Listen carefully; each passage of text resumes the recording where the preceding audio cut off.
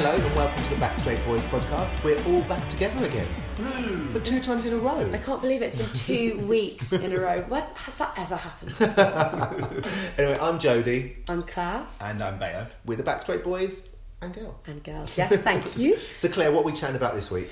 Oh gosh. Well, last week was all about the Commonwealth Games, and I think understandably so, because for so many reasons it was an exciting Commonwealth with a real diverse range of nations and individuals thriving. But the season is well and truly underway now. So Diamond League is back. We've had a couple of fantastic major marathons. Yeah. Oh, yeah. And of course, there's the latest instalment in the testosterone saga, which is just dragging itself through athletics history. But first, before we turn on something as political as that, shall we chat about the most refreshing marathon I've seen in years, the Boston Marathon? Well, Claire, you're going to have to tell us about it because we were off in Australia on our way back, and it was in Boston, so the time difference was insane for us. Kind of missed it till we got back into the UK, and I didn't see it on TV. I've read about it, obviously, but you actually watched it. I did, and it was just so topsy-turvy. You could not have written a more interesting script for it. Essentially, Des Linden won the women's race in a tsunami. The weather was absolutely abominable, and the 36-year-old who made her debut there in 2007, finished second in 2011 by a painful 2 seconds, managed to, whilst helping her own US teammates to do well in such awful conditions, win herself, which was amazing, and a fairy tale ending for her, becoming the first US woman to win it since 1985. And then in the men's race, when you think there couldn't be any more drama, Yuki Kawauchi won in, admittedly, 2 hours 15:58, the slowest since the 70s, but managed to beat all these professional Nike-sponsored full-time Kenyans back into the, not even in the medals, and just led pretty much from beginning to end, and then went off and ran a half marathon the week afterwards. I mean, what is going on? But I was reading about Des Linden, and she said she was going to drop out about 15 miles, and she just stayed in to pace. I think it was Molly Huddle. Molly Huddle or Shalane Flanagan, and then someone else. She thought, I'll just go to this bit, and then suddenly she felt a bit better, and then she won, and she didn't realise. And the girl who came second isn't even a professional runner. She was in college, but gave up, and she's a dentist. Sarah Sillers. She's a full-time anaesthetist. Anaesthetist. That doesn't happen. But this was all down to the weather, wasn't it? Yes. The weather was horrendous. I've never seen anything like it, I don't think. Is that true? Definitely. It was torrential rain, driving winds, absolutely freezing, so cold that one of the athletes, and I can't remember who it was, but she said in her interview after the race, the interviewer said, what was going on where you were pulling at your wrists and scratching at your wrists while you were running along? She was so cold that she hadn't realised she'd already taken her gloves off. So as she was running along, she was trying to remove her gloves because her hands felt weird and numb, but that was because they were so cold, and she was almost disorientated and just completely out of it because the weather was so bad. Shalane Flanagan said she couldn't feel her legs for the second half of the race. I mean, disgusting weather. It's weird, isn't it? Because we think of bad marathon weather as being too hot, as it was, as we saw in the Gold Coast like a couple of weeks back. But at the same time, equally bad, if not worse probably, is wet. Because when you're running, to be drenched, you used to be drenched in sweat, but to be drenched in rain, and then to have the moisture in your shoes squelching, or the chafing that's going on, just dripping, just constantly distracted by that kind of thing, must be just awful, just awful. I don't do lots of running, but when I do run, I can't have any distractions. I see people, especially good girls with ponytails or hair flapping about. You get so annoyed with that. People running with bags on that bounce up and down. Yeah. I can't have any of that. I need to have shorts and a shirt and my phone or whatever I'm listening to music strapped to my arm. I can't be having anything. So if you've got rain coming in one way and wind coming in the other direction, I do my head in. But I also, when I see people out running, as you say, with bags and things on, or even to me, if I'm running run with rucksacks. How can you do that? So you see people like running to work or back or something. They've got their work clothes in the backpack. How can you do that? The worst thing to me is when you see people running, and it's kind of maybe they've just finished work and they're stopping at roads and having to weave in and out of people. I can't have any distractions like that at all, be it bags or rain or people. I just need a straight line to run down, People who run, this isn't strictly relevant to really marathon level running, but people who run with those water bottles that are shaped like oval donuts. What are you doing? You can last without water. Yeah, unless you're running the marathon distance. It's exactly. It's not necessary, is it? Oh, it's one of my pet peeves. But so the guy who won the Boston Marathon, he's not a full-time... Well, he runs a lot of marathons, but he's not professional. No, he's not. He's someone who just genuinely seems to run for enjoyment of running, and also he's got a real thing about competing in as many races as he possibly can. Yuki ran, how many did you run? 12 marathons in 2017, a marathon a month, and they're not slow marathons. I think I read somewhere that he's got the most sub 2 hours 15 sub 2 hours 15 marathons ever of anyone at elite level, because he just loves to compete. So in the last 2 weeks since the Boston Marathon, he has done Boston. He did a half marathon a week afterwards, and then in the fortnight after that, he ran a further 3 half marathons. And he doesn't treat them as fun runs; he wins them. Although I think he might actually, come to think of it, have done one recently in a costume. Oh, isn't he the world record holder for something? Running something in a Superman suit or something? Oh, probably. He is a Superman. I love him because, 2 reasons. Well, number one, he sounds a bit mad, but also nowadays, obviously it's good to have professional athletes, and it's good that they get opportunities to do, warm weather training and all this of it. Mm-hmm. But sometimes you just want to get back to the basics of just someone just running. Without all the, what's your CO max, what's this, what have you done on this treadmill, what's your interval, blah, blah. Just go out and run loads. I think we've missed that in athletics a little bit these days. So it's good to hear about someone having that kind of success and actually winning one of the big marathons. There's the cliche, all the gear and no idea. Yeah. And I feel he's all the idea and he cares about the gear. He went out, hit the front at the start of the race, led, I think, until 17 miles when Jeffrey Karui, who eventually finished second, took over the lead. Karui surges it off, runs a couple of bonkers mile splits, and then starts flagging to the extent that he ran a 6:29 mile in the latter stages of the race. Sounds fast to me. But there are not fun runners, but fit human beings, Joe Bloggs is, who can run a 6:29 mile. You do not see that at elite level running, which allowed Yuki to catch him up at 40 kilometres and just hold on for the last 2 kilometres. I'm sure he was pinching. If he had feeling in his hands by that point, I'm sure he was pinching himself. Well, that's cool. It was very different at the London Marathon. They did some crazy splits as well. But London Marathon, I thought it was a really enjoyable marathon. For both the races were. Did you watch it on TV or did you go down? See, I'm not a fan of. I've been down to the London Marathon once. It goes precisely once in 38 years. Or something. Yeah, and it goes less than a mile from my front door. But you go and you stand and you watch them run past once. I'd rather watch it on TV and be able to see everything. Although I'm not going to get into TV coverage. It was abominable. But at least you kind of get a gist of what's going on in both races. The men started off way too fast, which they seem to do all the time. And especially in London, which, although it is a fast course, it's not an ultra-fast course, and the beginning is quite fast anyway, because it's downhill. Guess how fast that first mile was for the men? What was it? 4:22. Which is what pace? Like 2... Well, they went through 10k at 28:19. What? Just silly, and on a hot day. Yeah, it was know hot. that the heat affected them, because, and I don't know which one of you is going to want to rise first to this bait, but obviously that meant that there was a bit of tension around the water tables. There certainly was a bit of tension around the water. Well, there wasn't tension. One person had a problem. Mo did great. He broke the British record, which I would think would have been his main aim. 2:06 something or other. I think he broke it by a minute, didn't he? 2:6:21 is what I've got scribbled down. So great run, great. Not marathon debut, but like his first proper serious marathon. But there's some lessons to be learned, and I'm surprised that he didn't try and incorporate them into this race. Why he went off at 2-hour pace, 2:01 pace, doesn't make any sense to me. I think it shows a little bit of a lack of respect for the discipline and for his competitors. And also that whole drama around the water bottle. It was his responsibility to pick up a water bottle. And then because he didn't, to start remonstrating with people, with the motorbike, the officials on the motorbike, and complaining because someone was taking a photo of him. And at the end he said no staff had given him his bottle. It's not their job. They're probably volunteers, and good if they can get a photo. I think the semantics of staff is really interesting. That was a very poor choice of... It's really, really poor choice of words. Really poor choice of words. But also just to... your immediate thing is to blame someone else when you've made the mistake of not picking up a bottle. Wasn't good optics. His first marathon, he'll learn. We know that Mo learns. We know that tactically he's really good. Marathons are very different to running on the roads. You can't just sit behind someone and kick. You're not going to be able to do that in a marathon.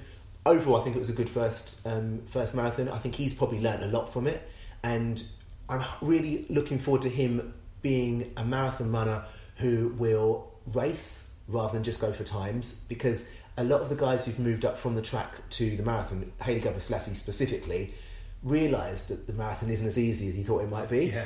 Had a couple of no finishes, couple of losses, and then just turned to running time trials, and that's how he broke the world record a couple of times, because he literally just set up with him and some pacemakers. I don't see Mo doing that. On the track, we criticise him a little bit for not going for a few more times, because I think to be the best ever, you have to have both.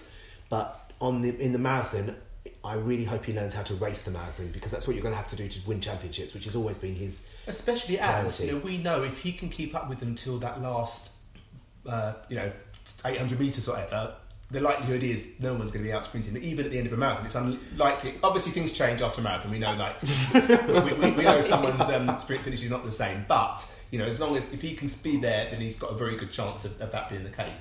But it's getting to the point where you can be there at the top, the crazy times that people are running these days. Will he ever, though, be in contention with that smaller distance to go, given that Kipchoge is laying down that, putting a pedal to the floor at about 30 kilometres, and no one can stay with him? But I'm talking more here about championship marathons, which I think, knowing what Mo is like and what Mo has done in his career so far, he's clearly been way more about championships than he has about the times of the Grand Prix. I would like it if he did the same in the marathon, because I think there are gold medals in championship marathons which are wide open for taking, because everything goes out the window when a championship marathon, doesn't it? Very seldom does the favourite win. Things happen. Often the favourites aren't there also. Yeah. Well, that's what I was going to say. Eliud Kipchoge, he won the Olympics. Yeah. I don't think he's done another championship sort of marathon. Well, he's only lost one marathon, hasn't he? So he can't have done, because no. And everyone's talking about how he's the greatest ever, and that's the funny thing about the marathon. You don't have to succeed at championships to be one of the greatest ever. He's won 8 in a row now. Yeah, it's unheard of. But for me, you have to have both. You have to have the championships and the fast times and the big city marathon wins. He has got that, but he needs a couple more championship wins. I'd love to see him at the World Championships and then the Olympics. Yeah. And before he's done that, I don't think you can say. But if he's not going to be there, then that leaves things wide open for the likes of a Mo, who can go in and run 2:0. Because you'll win a championship marathon in 6, 7, 8. It doesn't have to be a 3 or a 4, does it? And at that pace, I'm confident that Mo would have very few championship marathons have been won that fast. But you don't have pacemakers, do you? No, and also, do you remember? Was it who won in 2008? Kenyan, who then died. He fell off a roof. Yeah, him. They actually had a plan that time, because Kenyans say we lose too many marathons at the championships because we let it be slow, and he ran 2:06 at the Olympics, and that's what people are going to have. That's what people have to learn to do at a championships. It's a very difficult thing to do when there's just 3 of you. You don't have any pacemakers. Completely alien to Mo Farah. Yes. Completely different way of approaching a race. But just imagine if Mo turns up at the next Olympics doing the marathon and wins. Really, seriously, we've had. Criticism isn't the right word, but the Mo's success, which has been amazing, we've always been slightly called on, I think, because of the times aspect of it. But if he went and won an Olympic marathon after everything else, that would be it. Done. British go. Yeah, absolutely. No doubt about it. Will Mo win in Berlin? What's he going to do? Is he going to do the marathon? Surely he'll go to Europeans and do the marathon. Oh, I hadn't even given that any thought. I hadn't given that any thought either. If he did, would he win? I would imagine so. Yeah. But I would have thought he would be thinking of making money in the big cities and possibly doing the World or Olympic marathon. I can't imagine him. It feels the European marathon just feels a bit beneath him in the worst possible way. Think how well, though, the GB team would do. So we've got Callum Hawkins, we've got Darren Griffiths, Mo Farah. What's the name of the young man who ran the amazing qualifier and then didn't get picked for the Commonwealths? Who we had a whole discussion about. Yes. Him. Yeah, we're so bad with names on this podcast. I feel we really know about the running and the jumping and the throwing, but the naming, not great.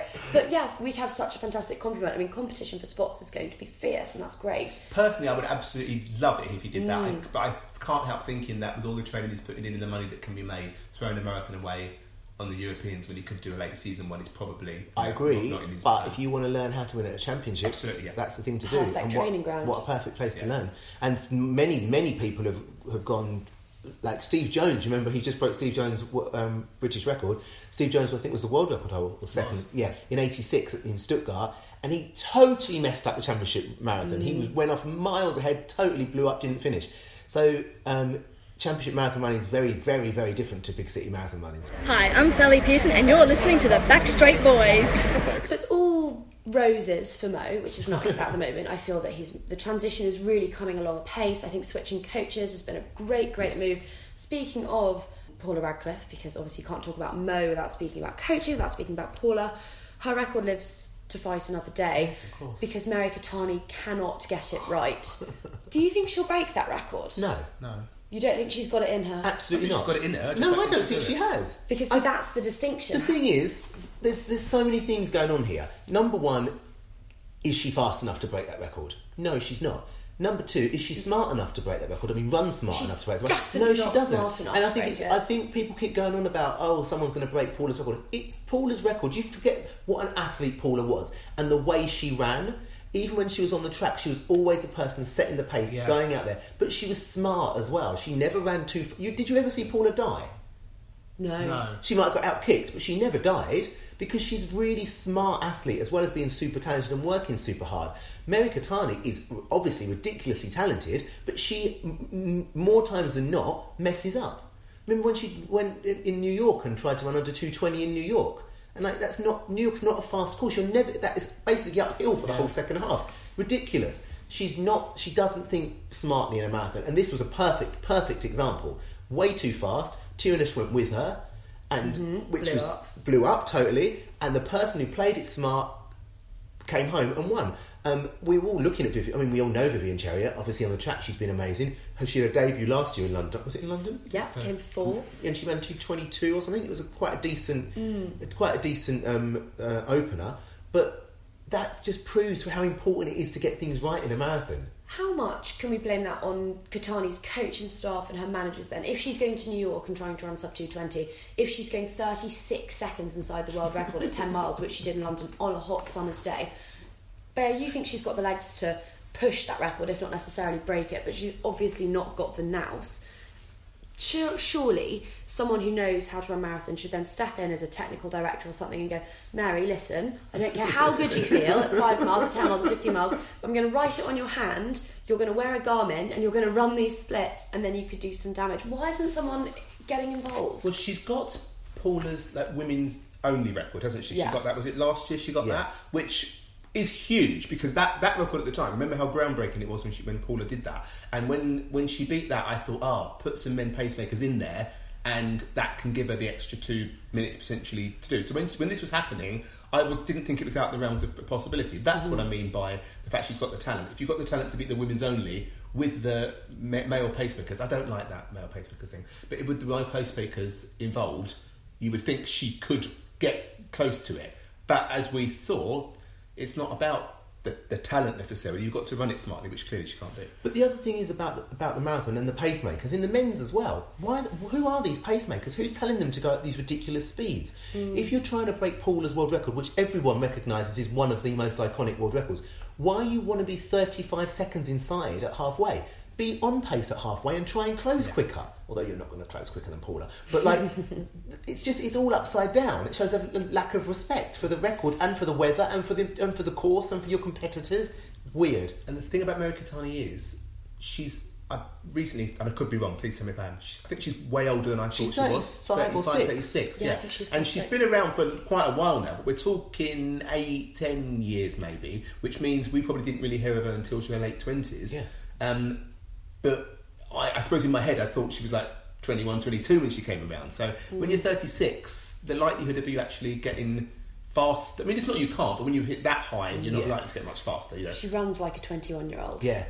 Too far, too headstrong, and I think, she's just quite exuberant, isn't she? She thinks, I'm feeling good, great, but a marathon isn't about feeling good the whole time. Can I just say something else we were talking earlier on about people's hair. Mary Keitany's hair and Tierney Stabawa's hair drove me mad the whole race. Flapping about. I don't get it. Have you not heard of a double scrunchie? So annoying. Really gave me the heebie-jeebies. Flapping about, all sweaty, horrible. Cutting edge journalism here at Backstraight Boys HQ. Important, journalising. Hi, I'm Greg Rutherford, and you're listening to the Backstraight Boys. You're a pro, aren't you? Well, you know. Diamond League, with its complexities and its frustrations and its swathes of athletes in identical kit, is back. Let's just put to one side for one moment our dislike of our total incomprehension with the format, yeah? And just, can I say, that first Diamond League in Doha is, I think I'm safe in saying it was the best athletics meeting that I can remember for a long, long time. Amazing. And it will be the best athletics meeting of the year by the end of the year. Yes. It cannot, if we have a better athletics meeting than that, better performances, I will eat my hat, as they say. I'll eat my scrunchie. It was just jaw-dropping. Performance after performance after performance was like at the Olympics, and it was like Olympic level performances, wasn't it? But what was so frustrating was it was the first one of the year. I missed it, even though I knew it was on. I forgot it was on, and I'd gone for a walk, and a Bayo called me, and I had to run home, and I missed the beginning of it, so it was all a bit disjointed for me. So that's my fault. But once again, the Diamond just kind of seems to just randomly start. I agree. No build up, no kind of introduction to it. It's just on, and now it's going to be on for indeterminate times for that different days. But let's not get into that. I'm just saying, so it was just a little bit spoilt for me because it just came out of nowhere. For this, it'd be great if this is the level we can get all year, and we get some build up into it, and we can follow the story. But it was a little bit my fault. But it happens every year. I just forget it's on. What was your favourite performance of the evening, if you had to pick one? Oh, wow. The men's javelin. Yeah. Yes. With 3 people over 90. What did you say? Yes. Queen. The men's javelin, I think, had 3 people over 90. Not just 3 people, 3 Germans over 90. Imagine being the 4th ranked German thrower at the moment. I mean, that's just like crazy. When did that? I don't think it's ever happened. It's the first time ever that 2 athletes have thrown over 91.5 metres in a competition. Is it the first time ever 3 people have gone over 90 metres in one competition? I think so, yeah. Very possibly. We'll find out. But that feels like back to the early mid-90s when you've got Steve Backley and Jens Leslie throwing those crazy things which we didn't really see for them. We didn't see it consistently, I mean, the men's javelin in the last couple of years has just been jaw-dropping, hasn't it? Thomas Roller is targeting 100 metres. He came out at the start of the season and said that he wants to be the first person to throw a 3-figure javelin. With the new javelin. Because Uwe Holm did it before, which is why they changed the regulation of the javelin. Which is why it won't go that far nowadays, apparently. But what's so interesting is the javelin is the new triple jump from 2015. But the triple jump's now the triple jump from 2015 as well. Because PPP's back, 1795, and Christian Taylor, 1781. So that's going to be really hot again. And that was a brilliant year when they were both on great form. And was it 2014 when it was the high jump that was... Yes, if I got those years the wrong way? Barsham and, oh my gosh, so many names, who are all pushing at 240. Exactly. Barsham's back to jumping 240 again. Yeah. Yes, he is. As he does every year. Took the bar home with him.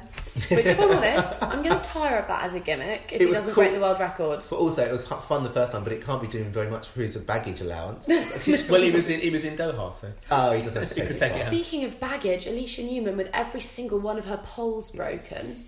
Yeah, and then she tweeted Air Canada in disgust, and they got back to her saying, "Oh, let us know what we can do to help," or "Oh, we'll make sure that we compensate." I mean, that's just far too little, too late. How do you break poles? I know, every single one of them, because they're quite tough. The other thing I think kind of went under the radar in Doha was I'm not going to get his name right. Abdulmeron Samba. Oh my god, from Qatar. Yeah. 47.57 in the 400 hurdles. But we don't see those kind of times anymore. No, I don't remember the last time someone... When someone does like a 47.7, we're like, ooh, aren't we? Well, we did last year, Kyron McMasters did. And we were like, oh, because he seemed really fast in comparison to... Yeah. And Kyron McMasters came third in that race. I mean, he'd just come off the Commonwealth, so it's understandable. But those two together, and Bashawn Jackson came second out of nowhere. It's his last year. They were quite far back, though. But... that's going to be young people coming through who are going to hopefully run very fast. Like you said, that's so interesting because we haven't seen those sort of times in ages, as indicated by the fact that that's only the 18th fastest of all time. 400 hurdles, you're right, there's been such a dip in quality. People recently. running 47s or even 46s in the 80s, I'm correct in saying, am I not? Well, 46 is only one person on 46. Sure, that was 93. That was 93. But Ed Moses was running really, really low 47s all that way back, Danny Harris, etc. Samuel Matete, exactly. And then we've had this huge dip in You know, we're used to people running low 48s and high 47s is thought of as good these days, but the world record is like more than a second quicker. But you know, one of the things I want to say about the 4 hurdles is there's a lack of basic technique going on. Like, you get people. Where's the Ed Moses? Where is the Kevin Young? Those very tall, long-legged, take big strides and hurdle. Yeah. Like nowadays, the women's worse because they don't need to have so much technique because they're so low. They're so low. But the men's, there's a lack. I mean, someone like Keon Clement, who is the double Olympic champion, world champion, can't hurdle on his left leg. Yeah. I mean, that's the basic thing to do in the 4 hurdles. Mm-hmm. And think how amazing he could be if he could change legs quickly and had those choices to make. Because we've seen him run a cracking 200, 300 metres and then have a complete blow up when he gets fatigued towards the end and he's only got one pattern. but he is the prime example of the type of person who could do that back in the day, as you're saying, that very, very tall, very rangy, long-legged. And then you've got the opposite, which is Bashan Jackson, who's like probably my height, 5'8" or something. But also Felix Sanchez. He was technically perfect. He wasn't big. No. But what I'm saying is we've had Kemal Clement could do that if he could took his hernia out, and Bashan Jackson is a lot shorter. We want someone who can combine those two things and do it together. Who has got long legs and is very good over the quarter mile is Stephen Gardner. Ooh. Could we talk about that for a minute? Right. So I'm going to sound ridiculous here because we apparently know lots about athletics. Stephen Gardner has gone totally past me by. I vaguely remember a tall guy from Bahamas who we like to watch run, but he was a world championship and Olympic medalist. Sorry. Which I find bizarre that he's passed you by, because I've been a really big fan of his for a few years. Like, he's such an elegant runner. Yeah, he's amazing. Beautiful form. And he's really quick, but he's someone who I think will always run a blinder of a heat, but with all the drama of the Van Niekerts. That's absolutely what's happened. And Isaac Makwala and these other big names and dramas and sick bugs and stuff flying around. He flies under the radar and you don't notice it, and then because he's not winning, it's quite easy to miss him. Well, he's certainly come out this year and made everyone notice him, and I think he's not he's not a big personality. No. I literally couldn't have picked him out of a lineup until Doha. So I hold my hands up. I'm a bit embarrassed about that, but what a talent! And he ran 1975 a month ago, over 200 metres, so I think he's now the double national record holder. Definitely one to watch. Definitely. Let's move on, because we've got so many to talk about here. Sandra Perkovic. Yes. What was it, 71.38? How much did that mean she won the competition by? She won by 5 metres. But that's her second best ever. I think her best ever came in a small competition. It's a Diamond League record, I believe. Sandra Perkovic, every year, I think she's very underrated. Totally. She gets totally. There's people in more flashy events that get more notice, and then obviously in the hammer you've got Anita Vlojičić who gets more attention as well for the throws. Sandra Perkovic, day in day out, is one of the most consistent and best athletes of the last decade, and is very underrated. It's also unfair to her, which is true, of course, across so many women's events, where we can notice that that's an amazing time, but anyone who doesn't really know the sport that well will look at it and think, oh, world record 6 metres metres further than that, you know. So, but we know that was 30 years ago and an entirely different. And Gabriella Wrench didn't win anything. barely even went to any competition. So yeah, that was just jaw dropping. But there were so many. We need to move on to the next one now, which was yesterday, wasn't it? It was only yesterday in Shanghai. Dipping quality. Performance-wise, the weather was cold, it was raining, etc. People have gone across the other side of the world, but still a pretty good meeting. You know, pretty good performances and certainly enjoyable.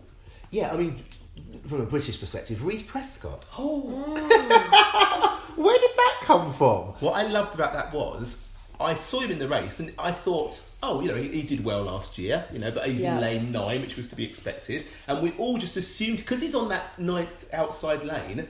Your eye doesn't go to it, does it? So when Su Bing Tian is his name, in my head, he'd won by about half a metre, you know? And then you could see, like, when you're on the replay, like, oh, hang on, because your eye doesn't go to that 9th lane, does it? I didn't even notice Reece come second, to be honest. But what is just what really highlights for me is the depth of British sprinters at the moment. Reece Prescott was not in the relay team last year. No. We could have Reece in the. We've got a whole of the relay team. Yeah, who is of all of them the highest calibre sprinters. Yeah. But Reece came out last year. He wasn't well known beforehand, gets to the World Championship final, come out this year, he's going to back it up, which is brilliant. Yeah, because that's what we've been lacking in British sprinting is consistency. He did 100th of a second off his PB In that awful weather. Having travelled all the way to Shanghai in the first race of the year. He was great afterwards. Someone asked him how he felt about the win, and he said, I saw the weather and I was the only person in that field who had gone, yes! he trains in the Midlands where there's just a perennial rain cloud. So to him, he was right at home, and good for him for not letting the occasion get the better of him, because he was lining up against Romel Guliev, Justin Gatlin, Andrew de Grasse, the 60-metre sensation that is Su Bing Tian. And he just thought, you know what, I'm in lane 9, doesn't matter. CJ, who was the Diamond League champion last year. And the other thing about Reece winning that, I mean, obviously he was a World Championship finalist, but coming out winning that, he means he's going to get into every race he wants to get into this summer, which will makes a massive difference. Definitely. To have that experience, and obviously, hopefully, in better conditions. If he can run 10:04 in those conditions, that's hopefully 1 under 10 seconds. It would be nice too, because we've had the Commonwealth Games where lots of British people were competing, but we've got those ones who weren't. So it's good to see Reece and CJ and that coming out early who weren't competing and that keeps them right at the forefront of the minds of selectors. Absolutely, 100%. Because I always argue that too few British people do enough Diamond Leagues. Yeah, totally. We just don't really see them on the Diamond League circuit in the way that you do Americans or certainly like Jamaicans, etc. British people who've only got like 100 or so miles to go to places are busy training in Sheffield or something rather than being out in the Diamond League. I'd really like it if we have British sprinters. Nathaniel did last week as well, didn't he? Actually showing themselves and mixing it. Now we've got those proper world-class sprinters and a lot of them as well. It's really exciting. 2 women sub 44 in the women's 4 hurdles. Well, it was nice because Geneve Russell won the Commonwealth Games. Yes. I talked to her after the semi-final, and she was 1/10 of her personal best in her second race of the year. And I said to her, "You'll definitely be under 54 in the final." But everyone was a bit slower in the final. But to come out to run her massive new PB and to run the Olympic champion so close, that was very interesting. Delilah Mohammed is a technically very good hurdler. She's very talented, but she's inconsistent. Mm-hmm. But neither of them are the world number 1, are they? No, of course not. We've got an 18-year-old as the world number 1. Let's see how that lasts to the end of the season. Something interesting happened yesterday. So, Katrina Ibargüen won the triple jump in 1480. Great, we moan about all this triple jump because the quality's been pretty poor for a long time now. And it's so she comes at 1480 in May. Really good to see. But the world number 1 was taken by an American yesterday. A new American record. I can't remember her name. Of course not. Of course not. It's just come to me now. I should have looked at it beforehand. But an American woman yesterday took a new American record of 1482. Wow.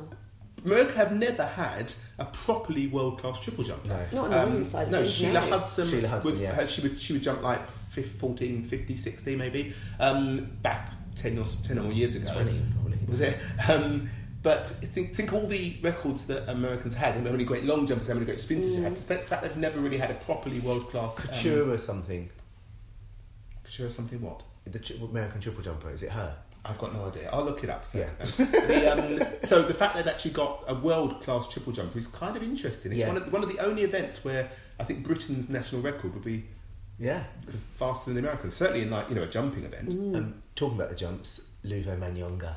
Yeah. I love it. Flying. I'm probably going to talk about him every pod this year because he's my new favourite athlete. I'm not going to stop you. He is awesome. To come out in those awful conditions, like at this point it was torrential rain. Yeah. The new the Chinese guy, and I get mixed up with the Chinese long jumpers because there's new ones all the time. Yeah. Yes. I think this one's only 19. I think they said Yu Hao Shi. He jumped 8:43. Which for this day and age is a phenomenal jump, and you thought, and then Luvo jumped the same, and he's the second. So he had to jump. His second jump had to be better to win.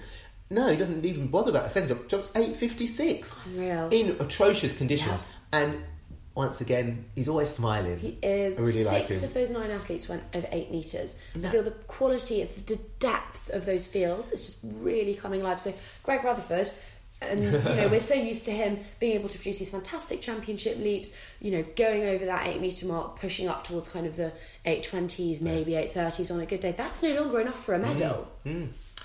Just to quickly interject, the lady's name from America who set the American record in the triple jump is Tori Franklin. Oh. Not quite a long way away with Yeah. Couture. There is a...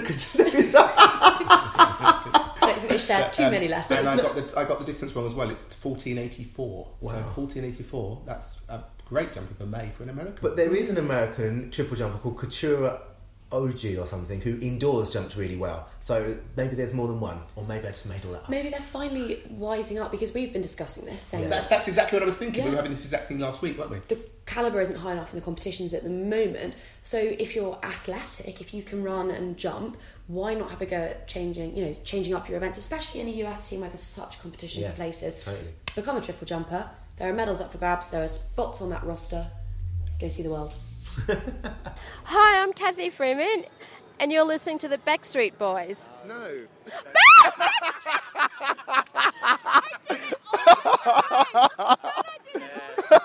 Someone else we have to talk about at the Diamond League was Caster Semenya. Yes, back in Doha, of course. That ran 3:59.92. Once again, a new South African record, beating Zola Budd's record. Did Zola Budd have a South Africa? Yeah, she did. Interesting. Because I assumed that she was running for Britain by then. You know what's really interesting? I was thinking about this. I saw that result and I was overjoyed because I love, as we all do, Caster Semenya. Laura Muir can run 4 and a bit seconds faster than that. But in my head, I just thought if those two raced, my money would be on Caster Semenya. Why is that? Can you explain my thinking to me? Well, I think Caster's very good. She's very strong at the end of the race. Can she stay with Laura at a 3:56 pace? We don't know because she's not been tested over 1500 If you yet. just had the two of them on the start line, I'd be fascinated to see how they'd run it. But that's the good thing about 1500s. It's not just two people in a race, and that's what makes it so exciting because Yes. there's so many different tactics going on. We know Jenny Simpson's going to run it totally different to Laura Muir, who's going to run it totally different to Caster Semenya. So that's the intrigue of the 1500. And I think on the women's side, we actually have seen that a lot more than on the men's recently. Definitely. There's been so many different things going on. It's been so exciting. I think having Caster Semenya in the 15 is really actually a real attribute. It really adds to the event because we don't know how she's going to run it, and I don't think she knows how she's going to run it yet either. So to see those different things going on with her in the mix is very exciting. Well, I think the question there is, and something we will briefly discuss, is how much longer are we going to have Caster Semenya running the 1500? Obviously, there's these new rules being brought in by the IAAF, which, to be honest, listen, I'm not going to get too into this. I'm not a scientist, and I don't feel properly equipped to discuss in a scientific manner. Yeah, But I wish more people would admit to that because everyone's got an opinion on this Totally. without knowing anything about So anything. to put it very, very briefly, new rules have been brought in which basically are going to ban Caster Semenya from running. Claire, maybe you can sort of clarify the actual what's actually happening in the new rules. Essentially, Caster Semenya, poor thing, has been dragged through debacle after debacle since the age of 18 in 2009 when there was the first controversy over the fact that she was being tested to ascertain exactly which gender she should be classified under during the World Championships. It was then decided that she could compete at the women's events, and then it was decided for a bit that she couldn't because her testosterone levels were too elevated for, I suppose, what the IAAF deemed was a fair level. How they decided that, I don't know. So she took some drugs to suppress her natural testosterone We don't levels. actually know that happened, do we? I don't Well, think. we're assuming it Assuming happened. because it had a massive effect on her times and she disappeared off the scene for a bit. That was then changed because a study came out that said that, by Peter Sankson, that testosterone gap between men and women disappears in elite athletes. It actually has the biggest effect on events such as hammer and shot and pole vault, so sort of the more explosive events, and that it didn't really have an effect over these middle distance disciplines, at which point Caster, we assume, came off whatever it was that she was taking and is now back in fine form, only for the IAAF to pull a massive U-turn, which Seb Coe has described as appropriate for the sport. It's going to affect athletes between the 400 and the mile and combined events. The interesting thing was, if I remember correctly, the study didn't even mention the 1500. The study said that in the women's it was the shot, the pole vault, the 400 hammer, 400 and 800. The biggest thing was the hammer. Yeah, but they've only brought it in for events between 400 and 1500. They plonked 1500 on the end to stop Caster Semenya. Yeah. This is what I say when I say it's rules been brought in simply to stop Caster Semenya, which is disgraceful. Yeah. You know, I am not going to get into the science of it. The only thing I'm going to say on this matter is, doesn't seem to be that anybody has a proper handle on what the rule should be or how you can properly bring a rule in that is fair to everybody.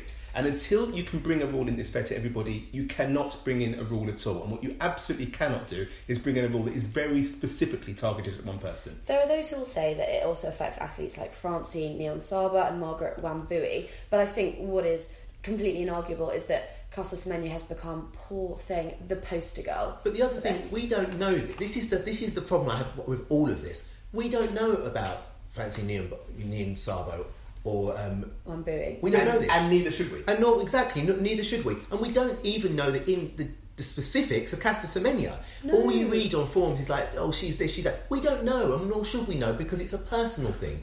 Also, throughout the whole history of sport, there have been women who... sport is binary. You're male, you're female. Life is not. And as we begin to understand that more, it does create a problem in a binary sport. Well put. Yeah. So, but for sport to just jump on a bandwagon, we've had women throughout the history of sport, and we can all name some. We won't. But we all know. Well, some we do know about, and others we don't. But we can guess. They've competed in the sport, and what's happened with a lot of people, if there's been suspicions, someone's had a quiet word and they've disappeared. Yeah. I know athletes that's happened to. So that's not going to happen anymore. Politically, it can't happen anymore. Socially, it can't happen anymore. Caster Semenya, she's so dignified. And so unapologetic, because she's got nothing to apologise for. Of course. And she says, this is me, this is who I am. It's up to them to deal with it. And it's a difficult subject. But you're right, Bayo, you cannot just bring in rules that target one person. The study that was done by the British Medical Journal said the biggest discrepancy was in the hammer. No one's been stopped anybody doing the hammer. And also, those statistics were taken from the 2011 and 2013 World Championships. Now, unless there was a significant amount of women with elevated testosterone in those championships, the sample size is tiny. So how do we know? I can say they totally shot themselves in the foot, because what you just said about people having a quiet word and people disappearing from the sport, which absolutely happened, and I know examples, they shot themselves totally in the foot by announcing at the 2009 World Championships, or leaking the information about Caster Semenya. Because if it hadn't become this worldwide controversy, maybe someone might have heard a word and maybe she would have gone and done something else. But because once that, I love the fact that she's totally unapologetic about it, and it's basically she's saying, I'm not going to solve your problem for you, you know? And that means we have a problem, but that means we have a problem that someone's going to have to come up with a proper solution to, and not these kind of back of envelope nonsense we've got at the moment. Maybe she does have an advantage. It's a natural advantage. The same way as if you're a tall person or if you're strong, there's lots of advantages that elite sports people have over each other. Paula said something the other day about how women were lining up on the start line knowing they can't win. Well, how do you think all the marathon runners felt lining up against Paula? They know they couldn't win because she was physically better than them. No one suggested she should be banned because she had a bigger lung. I don't know nothing about the physiology of it. Of course. But, so why is it just this one thing that we're trying to prescribe? And I completely empathise if you are, for example, Melissa Bishop, who walked off the track having set a national record 100%. after the Rio final and finishing 4th behind 3 athletes who are now definitely under enormous scrutiny with regards to their testosterone levels. Obviously, that's really difficult, really frustrating, but you cannot use that as a scapegoat for your own performances. And I think just occasionally, an athlete will come out with obviously born out of frustration and in the moment, a comment that really doesn't help the situation. And I think that it's the dignified silence of Caster Semenya which is what makes me even more empathetic to her cause. And just very quickly, because we should kind of wrap this up, Caster Semenya's times are not so fast that other people can't beat them. She's only just in the world top 10 ever, is she? I know there's probably some dodgy ones in there. But if other people are running 55s and being beaten, then I kind of have more sympathy in if you're on 57s and 58s and still be beaten, because there have always been women who can beat you at those times. So the fact that you've been beaten by Caster Semenya, I don't have as much sympathy for, tough. Here's to hoping that the testosterone lynching circus moves on. But the positive we can... Sorry, I hope that Caster moves up to the 10,000. That's what I was just about to say. Claire. No, it's fine. Great minds, eh? Yeah, let's see her move up to the 5 and the 10, and let's see what they do. Are they just going to widen the parameters? Because that's what they've done with this one. Would be hilarious. Take 2. Okay, take 2. Hi, I'm Kathy Freeman, and you're listening to the Backstreet Boys. Yay! Now, on to a part of our show which we must apologise for, because we do not keep up to date with this as much as we should, okay? So we always ask you to do your rate and review us, subscribe, but also rate and review us. And if you rate and review us, we will give prizes out to our favourite reviews. That hasn't quite happened as it should. When did we last send something? January? We have... so I'm going to apologise first of all to people who are awaiting their prizes, okay? They are here. We're sat at the moment in Jodie's living room, and there are prizes literally there by the door, okay? They are on their way, I promise, and I apologise. So don't make that stop you rating reviewers. Please do it. And just to show how willing we are, I'm going to read out 2 more today, and we're going to send 2 more prizes to our lovely listeners. Hi, it's KJT and you're listening to the Backstreet Boys. So the first one is from Helen Met. It says, I'm so glad I found this podcast. Finally, there is someone, or a few, out there who likes athletics as much as me. Listening to these guys gives me an insight I never would have had, and it's darn good fun to listen to. They brighten my day any time I listen to them, and my highlight is the Jasmine Sawyers interview. Well done, Claire. Thanks, Helen. More, please. So thanks ever so much, Helen. Can you PM us, and we will send something in the post to you. Also from Rich HL, who says, the in-depth interviews are informative and enjoyable. The previews and reviews of the events are knowledgeable. The presenters are fans with a deep, evident love for our sport. That is true.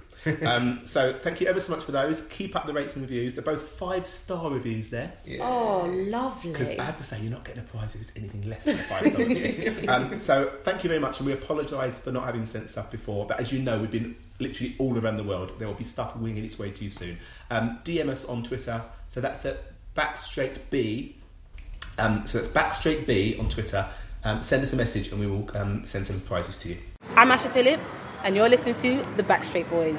Just to wrap up this week, the marathon season has finished, the Diamond League started, but there's an event on this weekend that we kind of love a little bit more, which is the night of the 10,000 PBs. This year it's actually incorporating the European Team Championships. Or no, it's the European 10K. 10K Cup. Yeah, so it's incorporating that, so it's actually quite a big deal. Quite a lot of cups doing the rounds as well on the rise, I believe. It sounds like quite a fun evening. I've never managed to go. It's so good. And it is exactly how athletics should be. They've just decided that 10,000s aren't boring. Yeah. People might actually want to watch them. And it's true, 6,000 people turn up. It's totally free. You just turn up. It's at Highgate Track.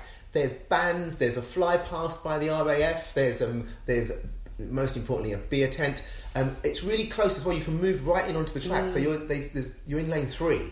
Everyone's cheering. People from all around the communities come. It's a really, really good event. So I really encourage everyone. Standard, isn't it? But what they've done brilliantly is they've said, we're going to take this event, we're going to specialise on it, and we're going to make it fun. Yeah. They've literally, they've decided 10Ks are fun. So everyone who goes along is already ready to have fun. There's barbecues, there's this brilliant bit where they have a tent over the track. It's like a beer tent over the track. Oh, so I wish I could go. The runners run through the beer tent while everyone's like drinking beer and cheering them on. It's just brilliant. I cannot rave about it enough, genuinely. And also, like last year, Seb Coe was there, Paula Radcliffe was there, Ronnie O'Sullivan, who's a really big running fan, he was there. They had a question and answer. I think President Sven's going to be there this year because it's the European Cup as well. There'll be some big names from other European countries taking part. It's also the British Championships. I'm not sure if it's the trials for the Europeans or not. Sure, no. I haven't heard it is, so maybe it's not.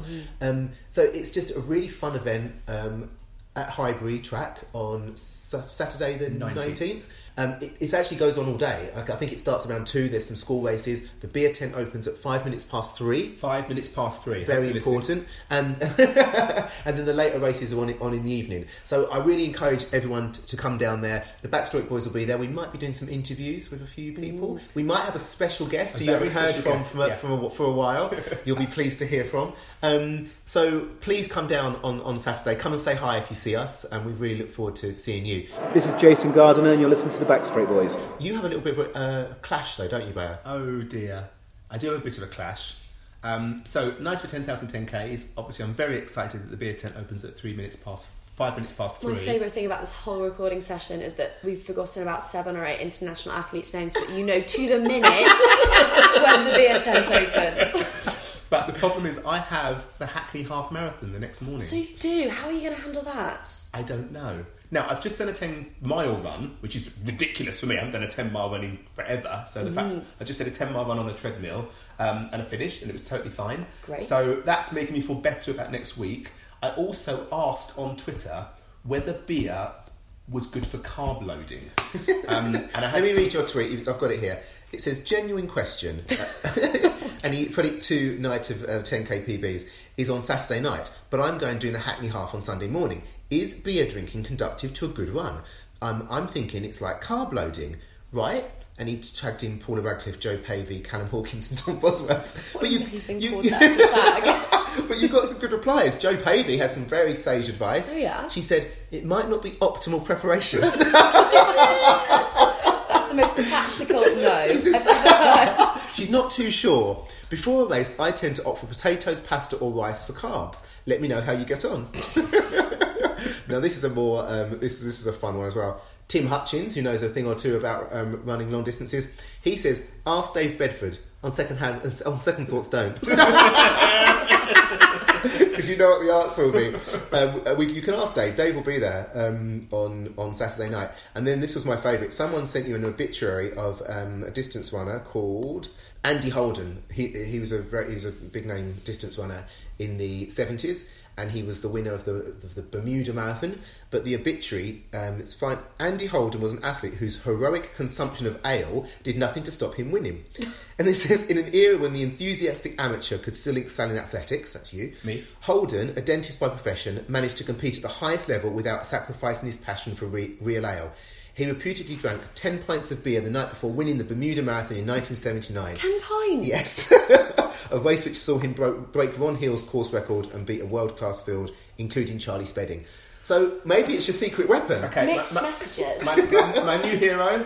We'll see how it goes, and I will let you know next week whether I crash and burn or set a new world record. Yeah. But there's no excuse for not having a few beers at the night of 10,000 PBs. Yeah, when you have to pick me up or scrape me up off the Hackney floor, then actually, I have to say the Hackney Marathon goes past my house. So if anything goes horribly wrong, I'm going to take my key with me and keep it in my shorts. So if anything goes too horribly wrong, I'll just pop back home. But I did the Hackney Marathon half marathon a couple of years ago, and while I was running round, he hadn't come in from the night before. He was there around. I was still at a party, and he brought the whole party up to cheer me on. And they gave me a bottle of beer. I had a swig. I couldn't. So. This is maybe don't take our advice if you're going to run marathons, but it might be a bit of fun.